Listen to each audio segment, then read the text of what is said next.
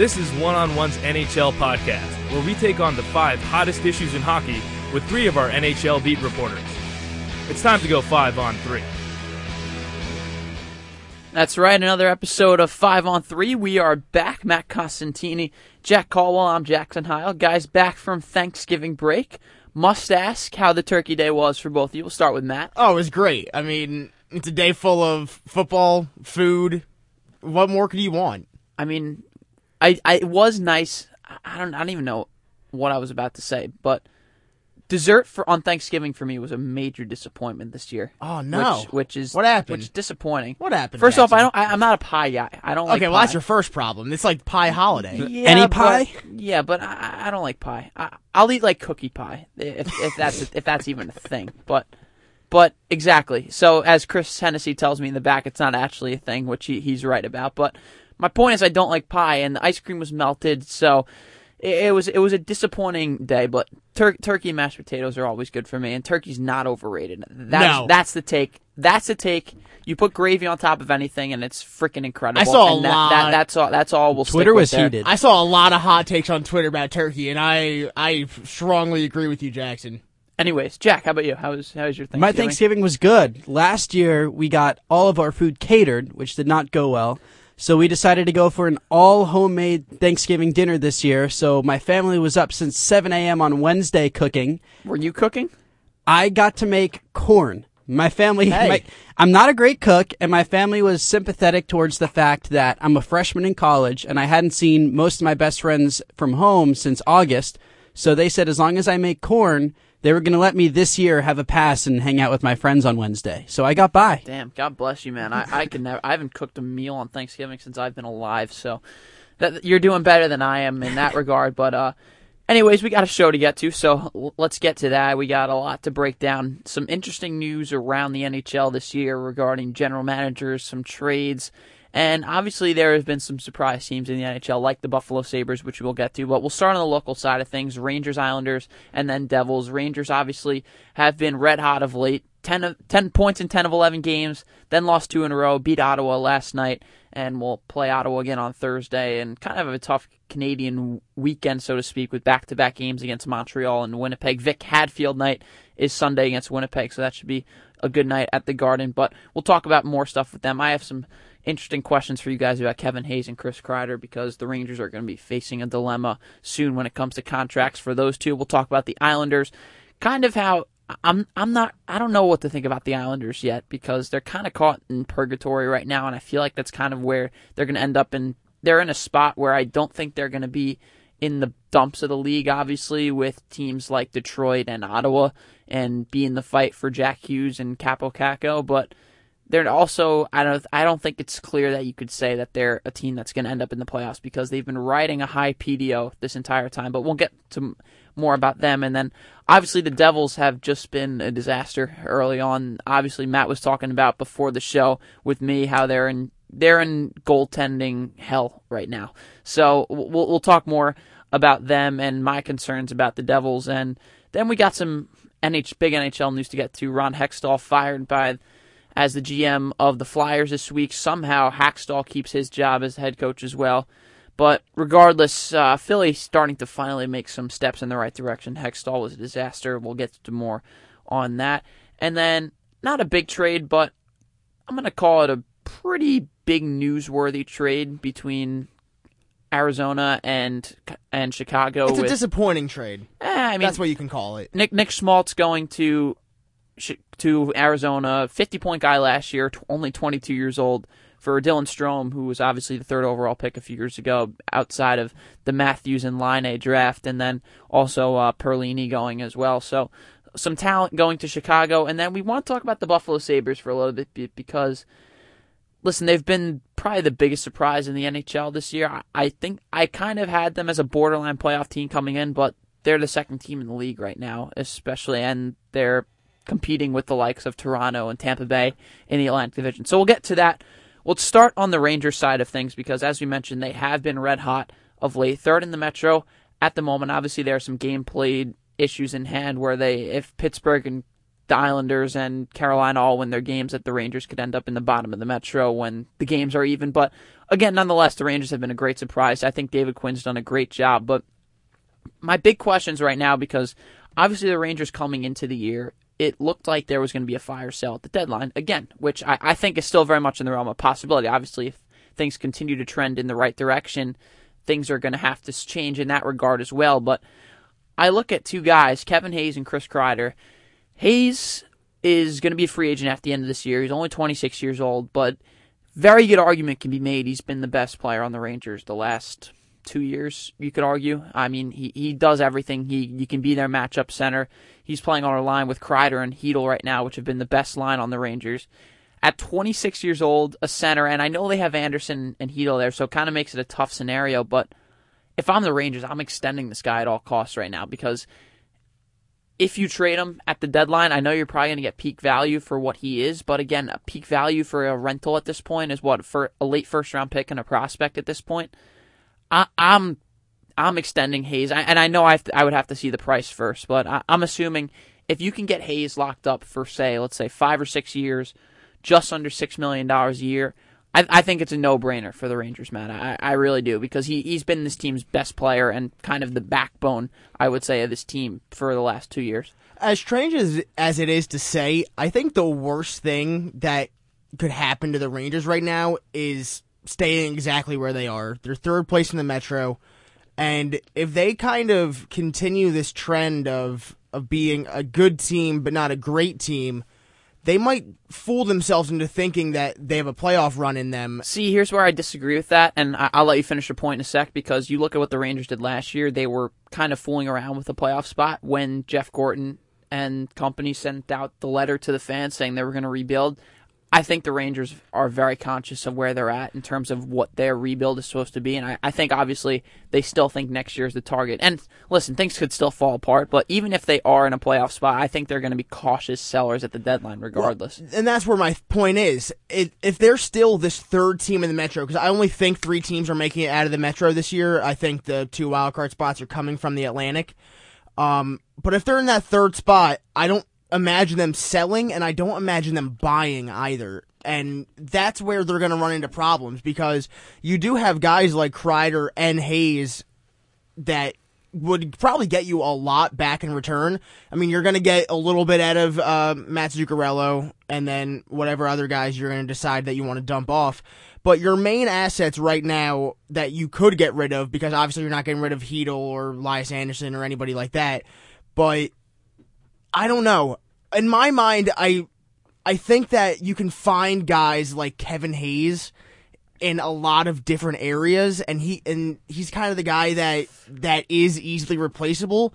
But I don't know about that. But when you find a guy like Kreider, and he was the guy that in the beginning of the season I was really on, and I thought that he was the guy that needed to step up, and he's done that. He's your leading goal scorer. He's your leading point guy. I just don't see how you can pick him over. I don't know how you can pick Kevin Hayes over Chris Kreider. I'm on Hayes over Kreider for a few reasons, because one, Kreider's next contract is going to be at age 29, and Kreider typically for big fast forwards, the aging curve after 30 years old is disastrous. It's disastrous, and I'm not pointing at Milan Lucic for an example, because Milan Lucic is nowhere near the skater that Chris Kreider is, but we saw Lucic fall apart the minute he signed that deal in Edmonton. And you look at Hayes, a guy who, listen, he hasn't had a ton of miles under him in the NHL. He can really do anything. He can be a matchup center. We saw him do it under AV. We seen him this year tap into that offensive potential, certainly, that he's had, and he has shown in his career so far. It's not like he's been in offensive purgatory. The guy was a monster last year offensively in terms of scoring goals as well, but I look at Hayes and see, hey, he's going to sign his next contract at 26 or 27 years old. You're going to get at least 3 or 4 more years of peak value under him. I take Hayes over Kreider at this point. Jack, what do you think? Well, look, just remember how well Philip Hedl has played since he's moved on to that top line. And moved on to the wing also, which is one of the reasons I also think you're okay with extending Hayes if Hedl continues to show he can be this dynamic at the wing. Exactly, because now you have that top line of Hayes, Kreider, and Hedl have played so well together. what about stunting Heedle's growth? I mean, he's 19 years old. I'm not saying putting him with a different group of guys is going to completely ruin his potential or anything like that. But when you have a kid who's playing as well as he has been, he scored in 5 straight games, he's really come into his own since moving on to that top line. I think it's good to have that safety net of guys he's playing well with. And Hayes and Kreider have both just been so good in the sense where, especially Kreider, they've stepped up as those captains. They're almost there to hold the hands of the young guys. Because when you think about the young guys on this team, think about who's emerged and then sort of fallen back. It was Howden, who was everything about the Rangers, and then he stepped back, and then it was Neil Pionk, and then it was Heedle. And these guys are going to emerge and fall back. They're going to be streaky. That's how young players develop. But you need to stay entertaining. You need to have veterans who are always there to support the young kids, and always providing stability in the lineup, and that's who Hayes and Kreider are. I think my problem with extending Kevin Hayes is that you have 2 young guys at center in Mika Zibanejad and Elias Anderson, who you expect him to be your top line center for years to come, and Zibanejad will fill that second line center role really nice.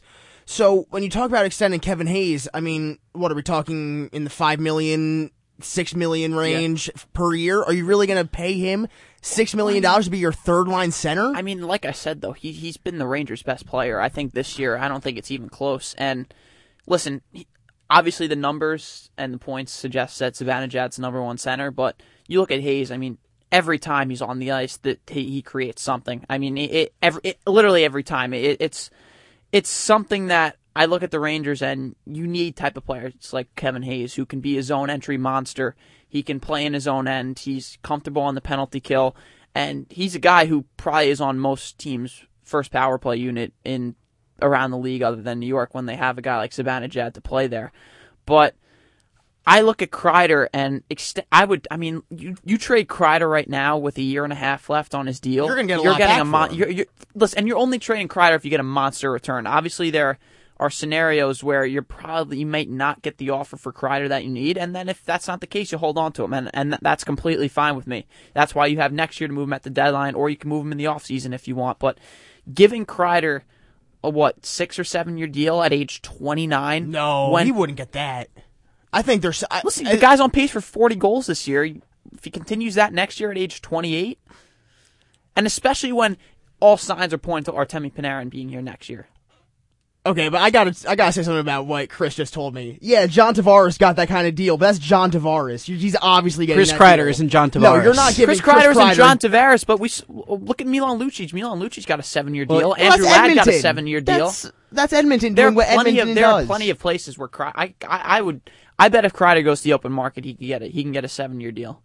That's just how I look, or even 6. But my point is, giving a 6-year deal to a player like Kreider, who again in his prime is going to be a great player for you, obviously. But once he hits 30, and a player like that who is best known for his size and his speed, Father Time's going to hit sooner rather than later. It's the exact problem the Rangers got themselves in the first place. Yep, we're giving deals to guys like Girardi and does that not show that they would do something like this again? If they did it before, but it's not Glenn do it again. It's not Glenn Sather calling the shots. It's Jeff Gorton. I could talk about this all day, but we do have to move on to the Islanders because we do want to get to a lot of other stuff. And like I mentioned, I'm kind of going to pose this question for you guys because I'm a bit undecided on the Islanders right now. I'm not really sure where I see them ending up at the end of the year because, listen, we've seen so many different variations of the Islanders. I think their top 6 is great. Even though Barzal has struggled to score goals in the early going, you put him on a line with Anders Lee and Brock. I believe he's been playing with Nelson. He's kind of played all around a little bit. But my point is, Barzal is going to be fine. And as Chris tells me, he's been playing with Bailey and Beauvillier. Beauvillier, by the way, I love. I don't know what the deal is with him. I know he struggled scoring goals at the beginning of the year, but Beauvillier wasn't playing with Barzal in the beginning of the season. He had 1 goal going into the Rangers game when he had a hat trick. But point is about the Islanders. I'm kind of rambling out of control at this point.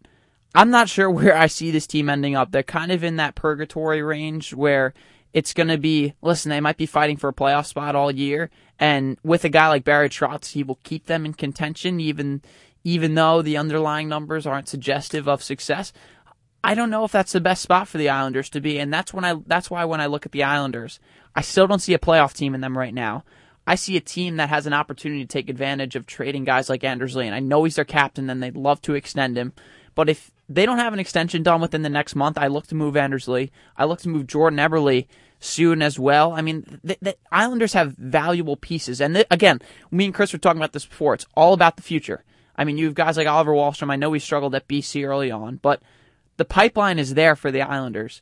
So why not move a guy like Eberle and Lee? Probably gets you 2 more first-round picks in addition to the one you have this year. You'll probably fall a little bit down the standings, hope the ping-pong balls fall you in directions, and then you're in a case with the Rangers like last year where they have 3 first-round picks going to next year and are in a really good spot for the future.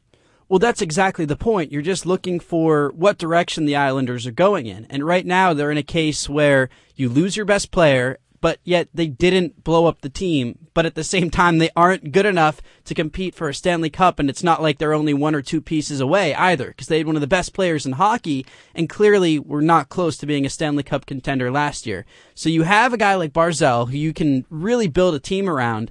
I don't see why they shouldn't blow it up. I know some Islanders fans might be a little antsy for success, but honestly, I think they missed their shot. The Islanders missed their shot with Tavares. They have a young core to build around. It's time to get some draft picks and, like Jackson said, get those ping pong balls and build towards the future. They definitely made a mistake not trading Josh Bailey last season. They should have realized that John Tavares was not going to resign. And instead, before that even happened, they extended Josh Bailey, making him basically untradeable now because he's a great player. I don't see a team taking him on, and I don't see the Islanders moving him right now, especially playing alongside Barzal. I don't totally agree with the sentiment that they were wrong to not trade. I think I wouldn't have minded them trading Bailey, but I mean, Bailey's on what? Chris, what's Bailey's deal? It's like 6 years for $5 million, something like that. Yes. So we did get 6 years. I believe it was just a tick over 5, which I think is a relatively team-friendly deal for a guy like Bailey, point guy? who's Yeah, why not? going to put up 82 points a year, even without John Tavares at this point. But my point is this: even though you do have some pieces to build around, and like you said, the guys who have carried the Islanders so far, ironically enough, Val Filppula is going to take a hit at some point, and Leo Komarov is going to struggle at some point. So I just don't see this Islander team, because with the way they've won so far has been basically entirely based off goaltending, which has been a problem for me and something that's not going to continue when you have guys like Thomas Greiss and Robin Lehner. Why not get out in front of it right now? Make the trades early. You'll get better value for guys like Lee and Eberle now. And even if you don't trade Lee and try to extend him, I can live with that too, because Anders Lee is arguably one of the most underrated players in hockey. He's a guy that you're going to want on this team moving forward. He's a guy that you're going to want playing alongside Matt Barzal, Josh Bailey, those kind of guys, because he just does everything well. He's not a great player, but he's a good player, and he's going to score 25, maybe 30 goals this year.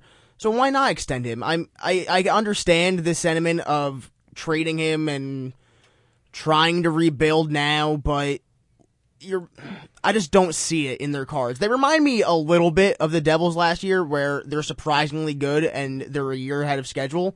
But unlike the Devils from last year, I don't think that it's sustainable. Yeah, I'm kind of in that boat. Jack, what about you? Well, I just don't understand the plan moving forward. In terms of this season, I really don't see it with this team. I look at the Metro Division, and as we've mentioned, we think there's only going to be 3 teams coming out of the Metro into the playoffs. That Atlantic is stacked. Washington and Columbus are going to seal 2 of those 3 spots, most likely. Once Pittsburgh gets Crosby back, they're going to be a force to be reckoned with. I think Carolina can hang out the rest of the year. Even the Rangers, they're still on the fence too. It's going to be real tough for the Islanders to squeeze in on that 3rd spot. I really don't see it happening. And even Philly's got talent too. I mean, like there's the Flyers could come together. It's just it's a whole load of mediocrity in the Metro this year. Yeah. It really is. And we'll shift over to arguably the most mediocre team in the Metro, and that is the New Jersey Devils, who predictably, on my end, have hit a regression train. And I think that I know a lot of Devils fans were pretty big optimists about the Devils coming to the year. I know you were, Matt, for sure. You had them making the playoffs. I didn't have them in the playoffs this year, just basically because I didn't think they'd have the scoring outside of Taylor Hall, which, I mean, kind of has been the case so far. I mean, Palmieri's been great. and they've had a few others step up. But again, it really comes back to the fact that one of the biggest concerns we had about the Devils coming into the year was goaltending. And listen, Corey Schneider hasn't been great. Kincaid hasn't been great in his role either. It's kind of been a point for the Devils where, almost like last year with the Islanders, they don't know who their goaltender is. And as long as that continues, I don't see the Devils coming up at any point soon. We talked when Corey Schneider was coming back on this show about we have to give him the month of November to kind of get his legs back underneath him. Well, we gave it to him. We gave it to him, and 0-5 is not 0-5 with a 4.27 is not the way you want to come back from injury and show the team that you. It's not what you want. It's not that ain't it, Chief. It's not what you want. That ain't it, Chief. But I've been seeing some graphics that have kind of been trying to defend Corey Schneider a little bit by not making it all his fault, because these graphics have shown that the defense has legitimately played worse in front of him in the games he's played than they have in front of Keith Kincaid in the games that he's played. So you might be able to chalk a little bit up to bad defending and a little bit of bad puck luck. The defense is not good. But we talked about the scoring, and it's just not there. When Taylor Hall, great, phenomenal. Kyle Palmieri, phenomenal again. But when your second leading point guys are Blake Coleman, Travis Zajac, and Damon Severson, again, it's just not what you want. It's just not where you want to be. And as much as I hate to say it, and I loved the team last year, I loved the story going into the playoffs and David versus Goliath and all that, making the playoffs was the worst thing that could have happened to this team last year. They were ahead of schedule.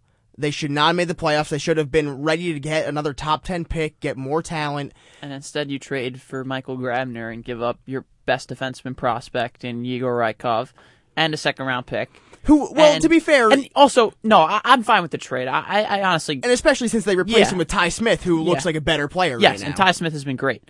But you look at the Devils right now. The Devils are I think they're in a much worse spot than the Islanders even are at this point, because they're in a spot where they're going to lose a lot of games. But again, there's talent there, and they don't exactly have the assets to give up, because assuming you're not trading Palmieri and Hall, what assets do they have to move at the deadline, Jack? Because you look at them, this is a team that probably wants to accumulate some sort of draft capital, and they don't really have the guys to do it at this point. Well, exactly. This was their year. Like, the Islanders were not building towards this year to compete for a Stanley Cup. The Devils were. They arrived last year. They were ready to make that next step forward, and they blatantly haven't. And the thing about the Devils, to me, is they look like they lost all their heart. They're 0-4 in overtime this season. They've lost, obviously, a bad loss to Florida. They had a bad loss to the Red Wings about a week and a half ago at home, where they bad loss to the Islanders. Yeah. Bad loss to the Islanders. It's been bad losses after bad losses. A lot of them coming at home, which is a problem, obviously. The fact that they aren't either coming back late in games either, because last year that was the big storyline around this team. They had heart. They were always gritty. They were always fighting back. You could never count them out in the third period. How many 2-goal deficits with 10 minutes to go did they cut down? It seemed like it was happening every week, and yet it's not happening. I pinned it on Andy Green, the captain, a couple weeks ago. You can't go there, but I do have to say he looks like he's done. He really hasn't been a factor at all on this team. He's not good. And your captain can't be a guy who's washed up the way he is, because the players aren't going to respect him or look up to him. Now, obviously, it's more than a captaincy problem, but that is an issue in itself. But it just looks like they lost their heart. And I think Taylor Hall, too. To me, it looks like he's trying to do too much. He's forcing it. He's been great, but it doesn't seem like it's coming as naturally to him as it did last year. It looks like he's trying to force it a little too much, and I think all the headlines of the fact that he carried this team, maybe it went to his head. Well, look, he's in a contract year. He's obviously playing to get paid. He's going to get paid regardless of how he plays this year. But look, the Devils have 3 wins this month, and if they lose to the Capitals on Friday, they will stay at 3 wins this month. They have so much work to do, and I'm not sure. I mean, obviously, we've talked about the Metro being bad. I don't think that. I don't know. This team should not go for it this year. They need to take a step back, Ray Shero has made some very good moves and some very questionable moves. He didn't go after any free agents this past offseason, which was puzzling because obviously he needed to add to this team. I don't know why he thought a 5-game, or did they get swept by Tampa? I think they got swept by Tampa, right? Who, the Devils? Yeah. No, they picked up one? Yeah, so they... You should know that. I'm Come on, sorry. Matt. I tried to block You it. Devils fan, come So, on. They won Game 3. They lost in 5 games to Tampa Bay, and they didn't think that they needed to add anything. I mean, that's my problem. Like, they didn't add anyone this offseason, and they still don't have assets where they could really move at the deadline. I could slander the Devils all day long. We do have some other stuff to get to, and I know you want to slander the Devils even more. I do, because they need to be better. So, well, let's move on to the big trade of the week. And actually, you know what? We'll start with Hextall quick. I know we don't have a ton of time left. I want to quickly get your thoughts on that. Ron Hextall out as the GM of the Flyers. Finally a move in the right direction for Philadelphia because, first off, I think Hextall is also a pretty big problem there, personally. I mean, his usage of players has been a big issue for me since he's gotten the job there, and he is also a problem in itself. But starting with Hextall and getting him out of there was a big move in the right direction for me if you're the Flyers because, again, we've seen some pretty bad contracts in the day of Ron Hextall. We've seen some very questionable moves in terms, I mean, even lately, I mean, signing Van Riemsdyk to $7 million per year, which was pretty ridiculous, even though it was only a 4-year deal. A lot of stuff that hasn't made sense. And listen, I'm not sure where the Flyers go from here. I mean, you got Holmgren's still a problem there for me in their front office. And as I mentioned, Hextall is still not the guy for me in Philadelphia. But hey, you got to start somewhere. And I think Hextall is a good place to start. Yeah, I saw a lot of people on Twitter when Hextall got fired, they were saying that he was the wrong one to go first. Everyone thought Dave Hextall should have been the first to go. It's weird because usually the coach goes before the GM. Doesn't that tell you that Hextall is going to be gone soon? Yeah, and I saw... I don't know about that. I saw a report before we started from the Courier Post that's talking about how Paul Holmgren is saying that it's going to be up to the new GM to get rid of the coach. The front office isn't going to do anything with Hextall before they hire a new guy. And honestly, I think I'm going to agree that I think Hextall should have been the first to go. I mean, you look at some of the personnel decisions he's made. I mean, you play Nolan Patrick on the 3rd or 4th line on a consistent basis. You don't bring up guys like Sam Morin until they basically have nothing left. The usage of his young defenseman, too, has been a problem. I mean, he stuck McDonald to Gostisbehere for so long. The Flyers have butchered their young talent, which is a real shame. Yeah, it is. Jack, I know you want to get a word in here on this because I see you smiling over there.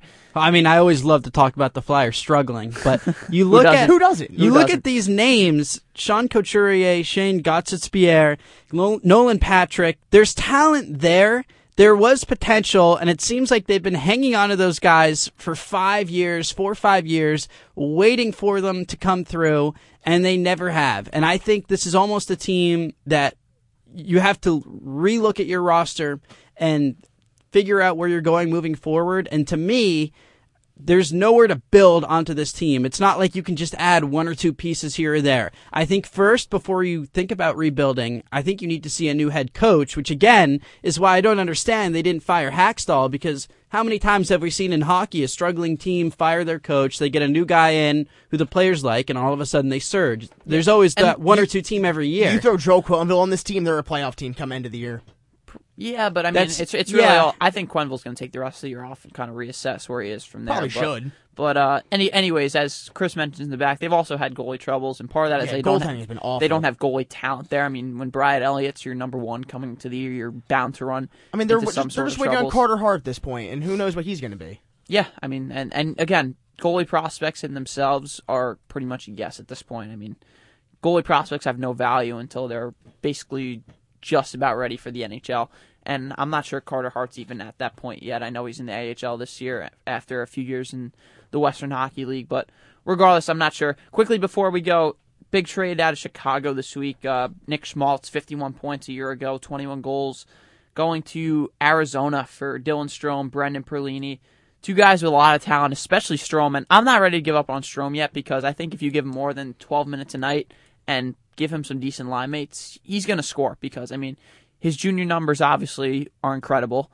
He is a guy who still has a ton of skill, and he's only 21 years old. And Schmaltz himself is only 22, which is pretty impressive in himself. And I think he's a pretty set-in top 6 guy, but I honestly don't mind this trade from Chicago's standpoint. I don't know how they say no to this, honestly, because I think Perlini, even though he's had his struggles in Arizona, you get him some good line mates, and I think he can kind of be a passenger on that line. Dylan Strome, like I said, I mean, he's definitely got the talent, and if you put him in your top 6, possibly put him with DeBrincat, who he played junior hockey with, then they can kind of rekindle something there. And I'm still a believer in Strome, and it's just an interesting trade dynamic because Chicago and Arizona just seem to only want to trade with themselves. I mean, I think Shaika and I can never pronounce his name, John Shaika or whatever, and Stan Bowman, just I don't know what the deal is between these guys, but they don't trade with anyone else. It's pretty remarkable. Well, they're pretty much polar opposite organizations. You had the Blackhawks, original 6, classy, successful recently.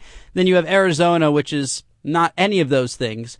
And to me, this is the perfect situation for the Blackhawks. I know there's been a little bit of instability recently there, obviously, but you take a couple of guys who have a lot of talent, untapped potential, and just aren't working out in the desert, which tends to happen a lot for the Coyotes. You get them in the right situation in a real classic hockey market with a team who seems to know what they're doing for the most part versus a Coyotes team that never seems to know what they're doing. It's the perfect situation for the Blackhawks because it's pretty much low risk, high reward.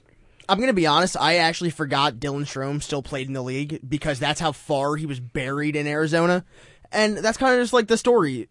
I hate to see Oliver Ekman-Larsson wasting his career because he's one of the best defensemen in the league. If you put him anywhere else, I'm sure he succeeds and could lead a team to a Stanley Cup. Yeah. But it's nice to see Chicago finally taking their future into consideration. You get 2 guys that are under the age of 23. I mean, when's the last time we saw that out of them instead of giving contracts to 35-year-olds? I know we got to go and we're going to wrap this up, but quickly, we talk about Shaika being kind of like the golden child because he is a big analytics guy. Him and Kyle Dubas, obviously, the 2 big analytics guys, but you look at Shaika and the way he's drafted. I mean, Barrett Hayton this year was a questionable pick at 5 in itself. Obviously, Strome. And I think Strome was still clearly the 3rd best guy at the time, so you can't really slander that pick. But other than Clayton Keller, I mean, this is a team that has struggled to draft since Shaika has been there. And hey, things can still change at this point. But regardless, we do have to wrap this up. So good episode. We are back. We'll be back next week for sure, and hopefully with some more interesting stuff to talk about. We didn't get around to Buffalo. Shout out Buffalo, man. They're doing really good. Yeah, their fans deserve it more than anything for sure. But again, from Matt Costantini, Jack Caldwell, I'm Jackson Heil. This has been 5 on 3.